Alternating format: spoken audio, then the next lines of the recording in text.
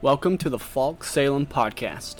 Each month we'll bring you a mix of operational announcements and clinical pieces to keep you up to speed.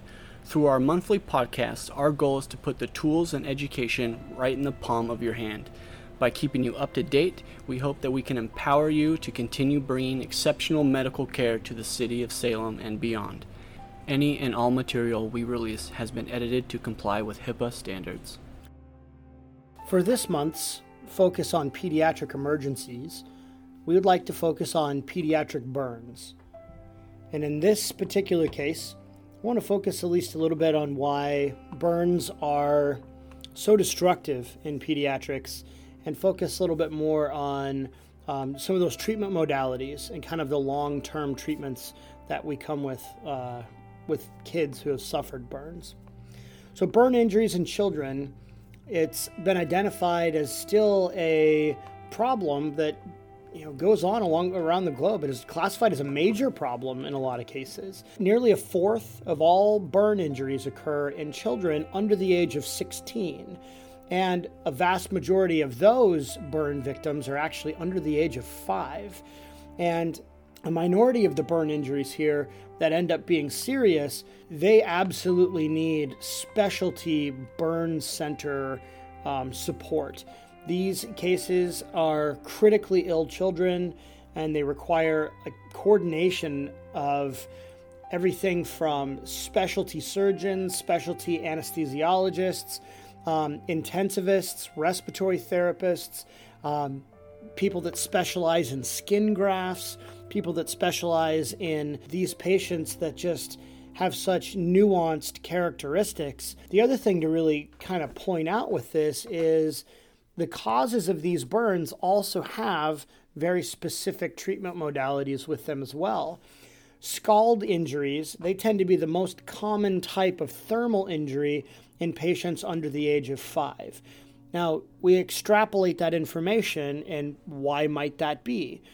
Well, first off, if we're talking about those toddler ages up until the age of 5, they know enough to be dangerous, but not enough to understand the consequences of their actions. They've also entered into the realm of eating liquids and solid foods. They want to try new things. They see mom and dad doing things. They're around us and shadowing us in our environment. And we commonly handle dangerous or hot substances, especially like when we're cooking or we put things on the table. They're around other people, like maybe in restaurants or other things like that. And they tend to either be underfoot or in an area where they might be able to be tall enough or resourceful enough to grab a stool and come by and tip something on themselves when we're not watching, or grab something at the table, or roughhouse at the table in the case of my two rugrats that I have at home. The possibility of them coming in contact with something that is hot and a liquid increases. And not only that, but handling those sorts of substances when they're not quite cooled off, when they're not readily understanding that this just came out of the microwave, or this is a boiling pot, or maybe that's mom and dad's food source here and I shouldn't grab this or pull down on it or something like that, might expose them to a situation of accidental injury. And it's estimated that these scald injuries account for over 65% of cases of children that end up needing hospitalization and critical specialty care because of how these injuries can occur. Now, this changes a bit. Over the age of 5 and up to the age of 16, 56% of injuries now transfer away from scald injuries and they go to literal injuries involving fire or flame. And now we start extrapolating some of that information. Now I have somebody who knows enough to analyze the world and they're curious about the rest of their world, or they're around siblings, or they're around things that are potentially combustible, or that maybe they end up getting involved with. Whether it just be like fascination or curiosity of like finding things like clicker lighters or matches, things or sources of fuel like gasoline or propane or fireworks or things like that. As we get older and start doing things, this can easily start leading us into areas where we might get burned. We also start getting into situations where I can start using motorized devices that require fuel or propellant or require things to make it move or go boom or go forward. And right about this time and age is where kids start to experiment with even those types of injuries or things that leads to injuries involving open flame and fire. And once we start looking at that, now I'm dealing with either like a steam burn, water type burn, deep tissue cooking, like that sort of stuff, versus like literal charring and tissue that ends up igniting or catching fire or flame. Child abuse does come to mind when we start talking about this, and we start thinking about burns. At least that's the way it was presented in EMT and paramedic school, was looking at burns and looking at things like dipping, or looking at things like cigarette burns, cigar burns, like intentional type of hot iron type things that might occur that might be a form of child abuse. And those typically, though, those are a smaller number of cases. However, there may be more of those types of injuries that are out there that we just don't know about, because really with children under the age of 2, it's estimated that only about 20% of actual cases get reported to state social services for investigation, and only a very small percentage of those are ever followed through with and determined to be abuse type cases. Obviously, our goal when we're looking at these patients and when we're trying to figure out, is this an abuse case or not, or a neglect case or not, when we're looking at this, we just need to have a higher level of suspicion, looking for, the possibility of how this might happen, and just being very, very upfront with our documentation about what we might see. All instances of pediatric burns, especially, they need to have some level of investigation done, even if it's just a surface level, hey, how did this happen? And just running that through, a couple of minds, just trying to figure out the likelihood of what might happen here. Mistakes happen, but at the same time, we're responsive adults and responsive parents. They strive very hard to try to prevent these sorts of things from happening. And, there is definitely a modicum of questionability when it comes to children who get such severe injuries like burns. When we start classifying burns, for a while we were classifying burns with first, second, and third degree, maybe even fourth degree burns. And that's kind of been replaced now by a classification system that reflects the need for surgical therapy and kind of what tissues are involved with that. So superficial and partial thickness burns, deep partial thickness burns, full thickness burns, and fourth degree burns. A superficial burn is classified as a burn that affects just the epidermis. That's that sunburn, right? Without involvement of the dermal layers below it. Usually just prevents with that redness and a little bit of swelling to the skin, pain, that sort of thing. That partial thickness burn, this is both the superficial and deep partial thickness burns. This involves the entire epidermis and variable parts of the dermis.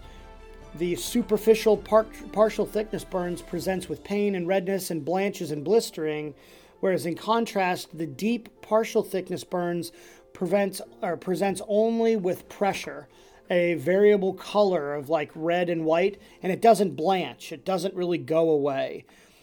This usually is kind of telling you that this area doesn't have blood flow to it anymore.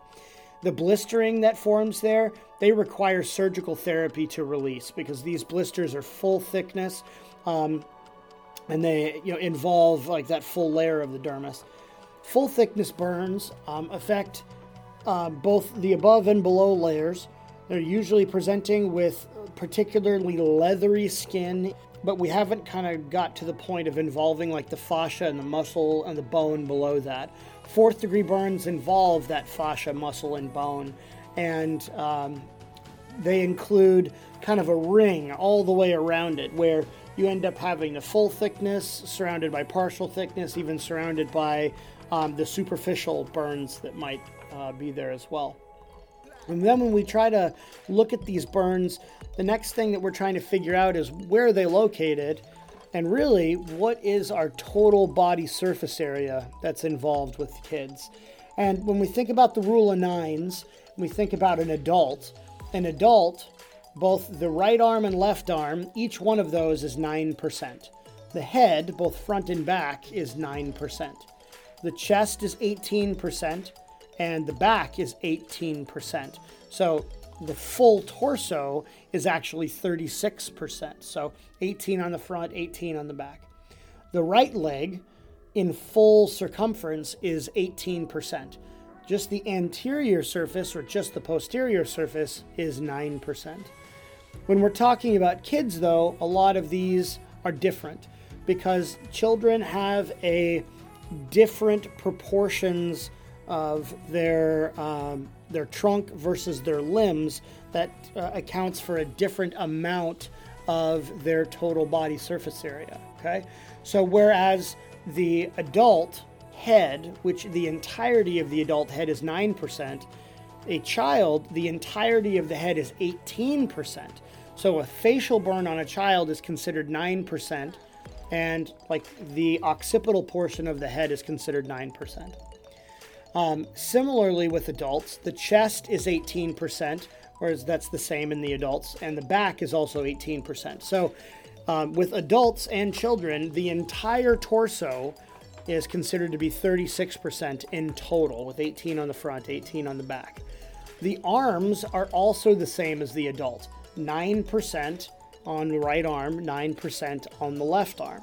So one of the biggest changes, though, between this are the legs. Whereas in the adult, you have these longer, thicker, meatier legs. Those are considered 18% for either leg. In a child, it's 13.5% for each leg.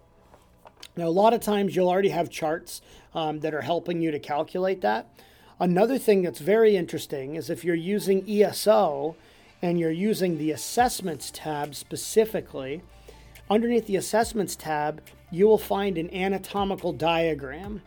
If you click on the anatomical diagram and you load the appropriate mannequin size, whether it be adult or child, and then you select the wound, first, second, or third degree burn, you can click different appendages and it will calculate your total burn surface area. And that's going to be crucial for when we're starting to talk about fluids on these patients and even their prognosis for like what we're talking about here.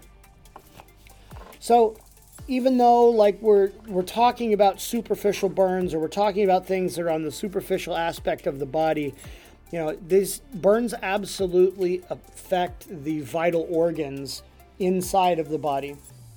So when I have a burn and I suffer a burn, right, there's not only the mortality side that I'm worried about from infection, from electrolyte shifts, from dehydration, loss of body heat, the ability to regulate those things. There's the metabolic responses that happen inside of the body with really, really nasty byproducts that occur, that side effect of potential like infection inside of those wounds. All of these things affect my mortality, right? If they're affecting the airway, I have to secure that airway before it swells. We're talking about maintaining the right kind of fluid volume and excretory processes with the kidneys to keep them from getting gummed up with all of these nasty byproducts of metabolism, right? But now I also have to balance that with the morbidity side, the suffering that comes from something like this, the overall pain that occurs from a burn, right? And the way that the body can be under stress with that pain also affects that patient's outcome. It's not just, ow, I hurt and I don't want to hurt anymore. Remember what happens to your body when you feel pain. You go into the fight or flight response. You have this catecholamine dump that occurs inside of your body, right? And that absolutely affects that patient's outcome and prognosis. And that also becomes a goal to shoot for, is reducing that pain response so that the body has a chance to even try to rest and heal or to do things like that. So immediately after the injury is sustained, there's a variety of vasoactive mediators and catecholamines and inflammatory markers that are released into the body, okay? But these also cause the capillaries to leak. They cause this loss of protein and the development of this interstitial edema. So through all of these releases, I now have swelling inside of that tissue. And that tissue, which is already damaged and potentially starving for blood and trying to undergo some sort of like metabolism here, we now swell up all of the feeder vessels that might be trying to feed that tissue inside of that area, right? In very large burns, these are going to be greater than 40% total burn surface area. There is significant myocardial depression and hypotension that occurs because of this shift in fluid. Now, other things to consider now with these patients is we have the burn. What is going to present with this edema? Now, if we're talking about an arm or a leg and we're dealing with something that is circumferential, that's just like swelling a tourniquet around that arm or around that leg. There are procedures that sometimes have to occur with either debriding those areas or opening those areas up to allow them to swell and herniate outside of the skin, and then eventually that tissue will come back down. But if we limit that herniation or that swelling and we don't allow it to herniate out through perhaps like a slit that is made in the skin itself to open up that compartment, we get compartment syndrome, which is where that extremity now is risking its blood flow down to the extremities because it is swelled shut and has turned off the blood flow to the area. And that edema now results in necrosis that happens from that point down. Sometimes those types of situations require a surgical opening to be placed to allow that tissue to swell out, to allow blood flow to continue to travel beneath it. It might at first seem strange or weird or unwieldy, but the goal is to continue to allow blood flow to the area. Now, think about other things that could potentially swell, though.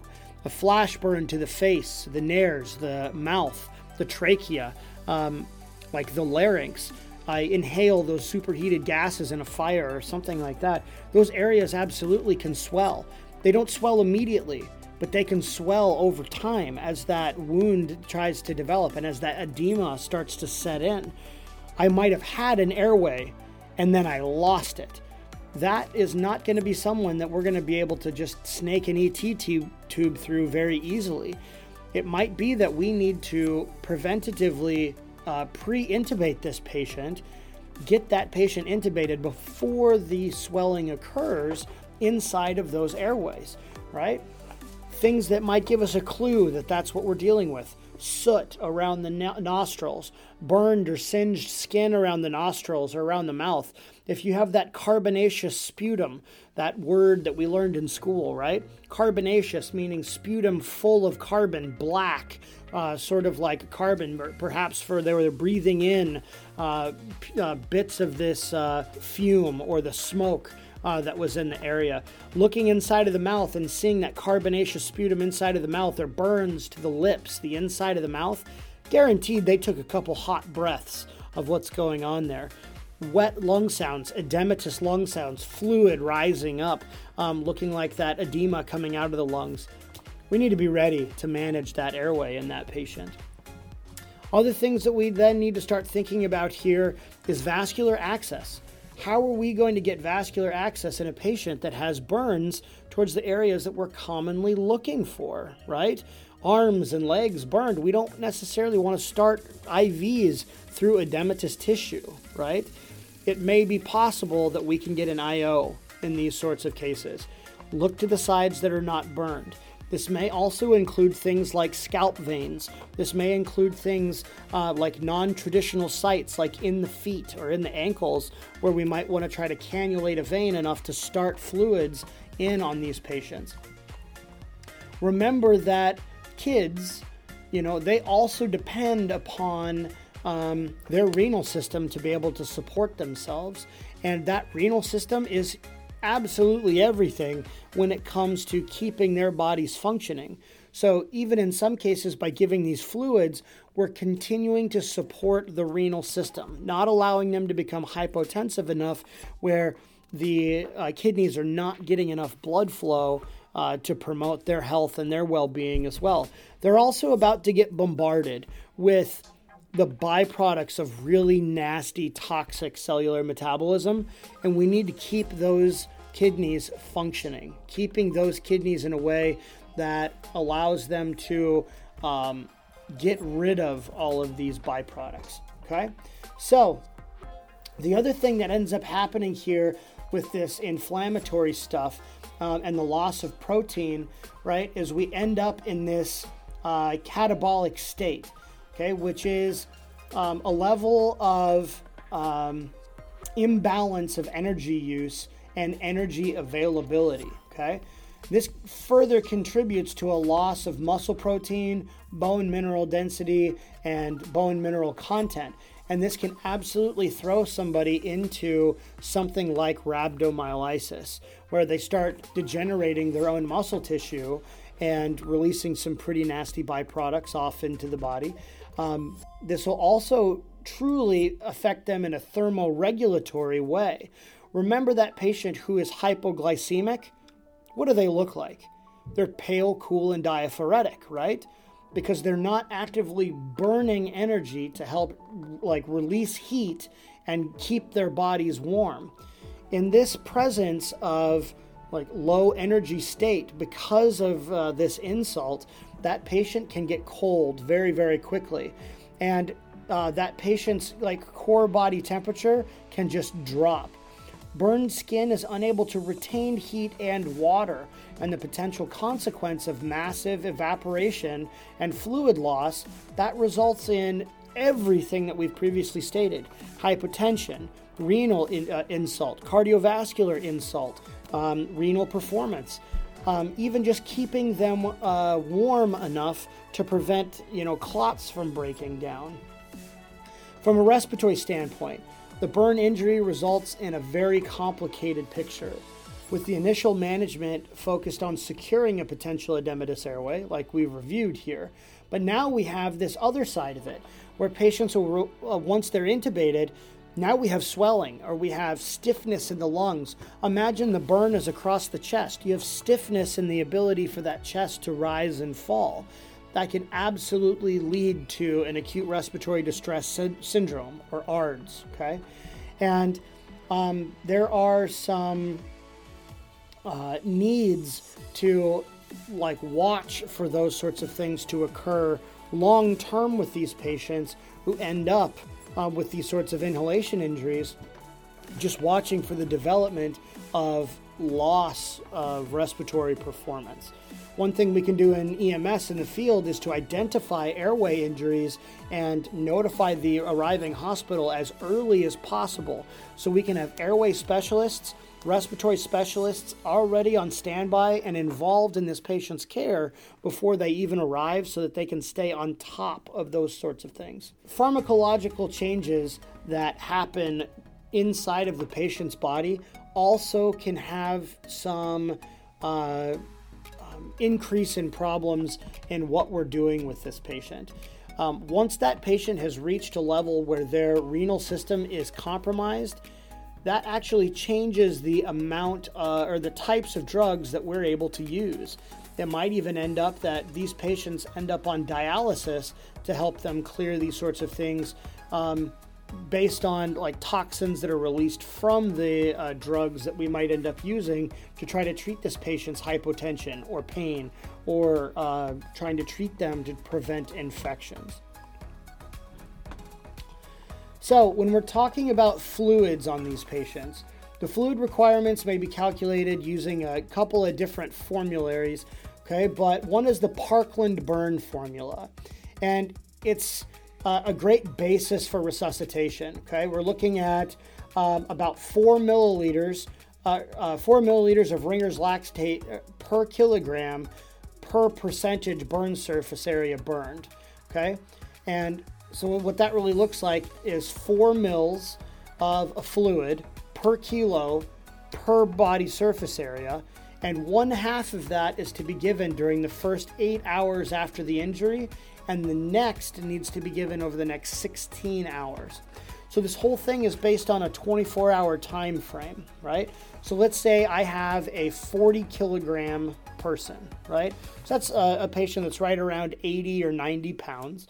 If I have a 40 kilogram person here, right, that person is going to get 40 times 4, right? So that's 160 times their body surface area, okay? So that's 160 milliliters times their body surface area. Let's say that person has a 10% burn on their body here. So we take 160 times 10.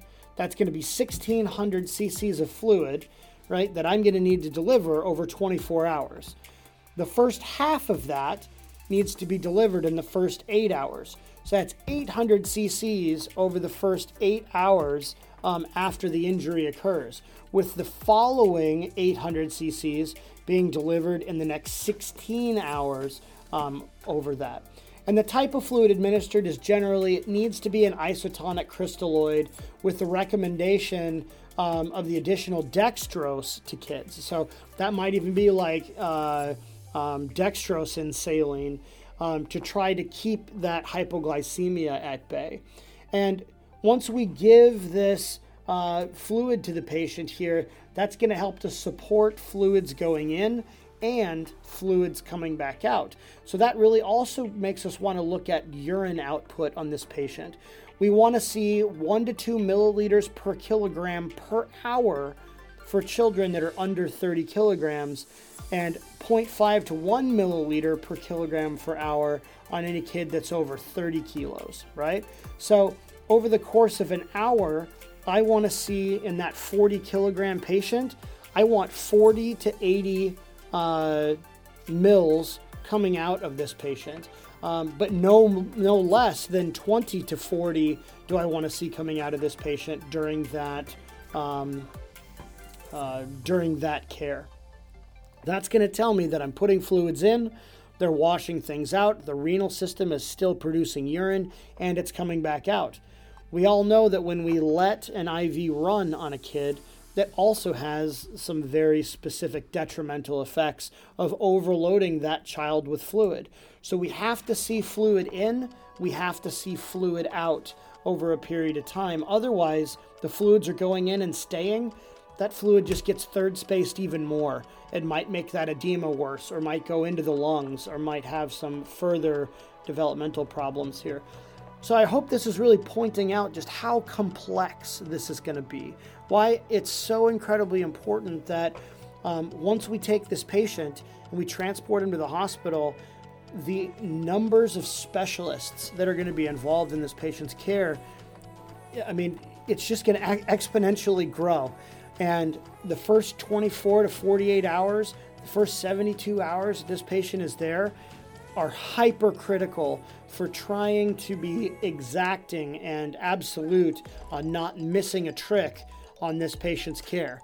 Managing the airway, watching for development of ARDS, managing the patient's I's and O's, or inputs and outputs, making sure that fluid is there, looking for hypoglycemia, hypothermia, managing that patient's pain long term. I mean, this is the kind of thing that's going to take a village to try to deal with this child. And when we're talking about this, this is why we end up needing to take kids and send them to a pediatric burn center. One of the best burn centers here happens to be in the Portland, Oregon area, and it is Randall's Children's Hospital with Legacy Health. Their burn center specializes in these kinds of things. It may be that we're going to start treatment at whatever your local hospital is, and then that patient ends up getting transferred to a pediatric burn center, in order to have specialty care. If that burn center is full, they might even forego a local and go to a regional burn center that maybe even be in another state, where that patient can receive critical treatment and get transported by an air medical unit that's going to continue some of these practices along the way, in order to take that patient to the experts, to all of those resources, and where that whole entire team can work in conjunction with each other, trying to work with that little life and trying to keep that patient not only comfortable, but look ahead and try to deal with problems before they end up becoming a bigger issue. So I highly encourage you to look at local protocol, look at local burn resource areas. If you do happen to get involved with a pediatric burn, start potentially looking down the road. What's going to be the complication of this? If it's isolated, okay, but expect that patient to have pain management needs. Expect that patient to have fluid management needs. Expect that patient to have thermoregulatory needs. And expect that patient to do worse, and prepare for that patient to do worse. If they don't, at least we've been proactive on the prevention side.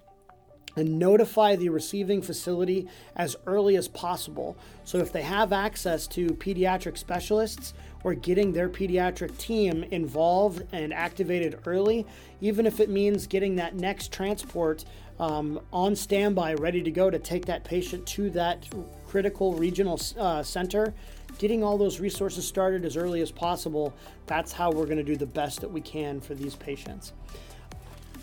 Recently, it's been published, maybe in a bit of a silver lining with all of this, that the correlation of total burn surface area to overall outcome of survivability has been improving dramatically secondary to development of these types of treatments, in managing pain, in managing the airway, in watching for electrolyte disturbances, and managing a patient's thermoregulatory nature, or fluid shifts, or providing early access to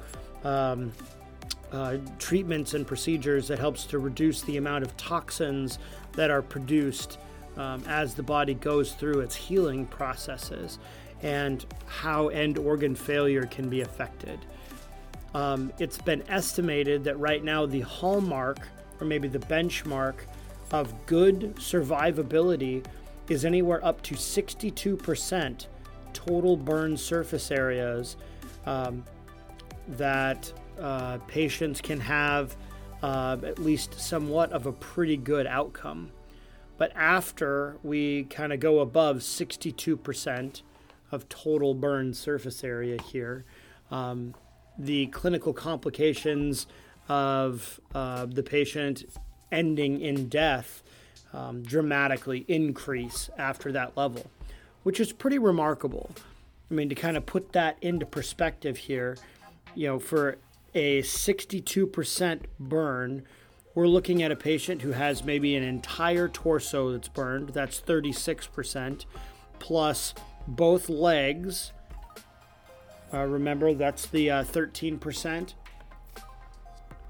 Followed by, so that would be like the torso and the two legs.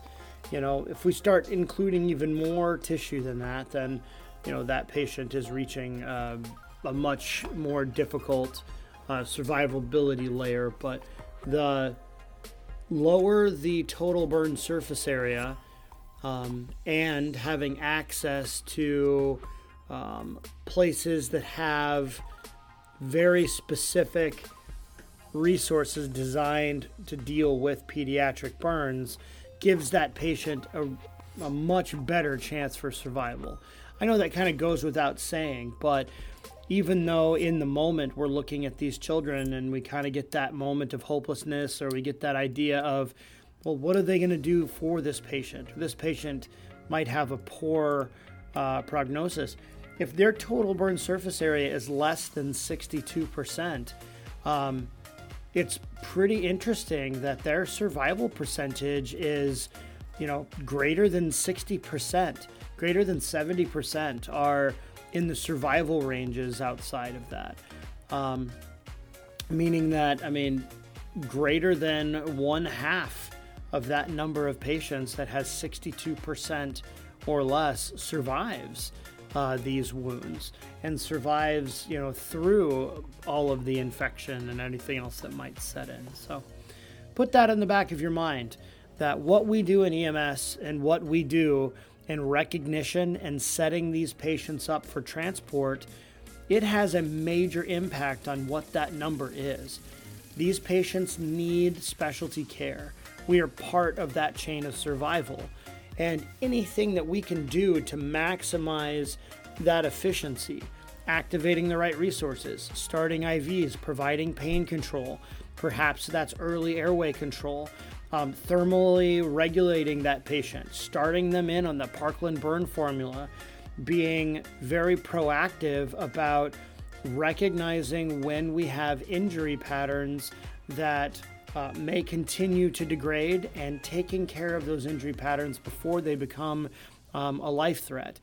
Maybe it's just something as simple as making sure that we're keeping those sterile burn sheets on top of a patient and controlling their pain and getting them to a source of definitive medical care.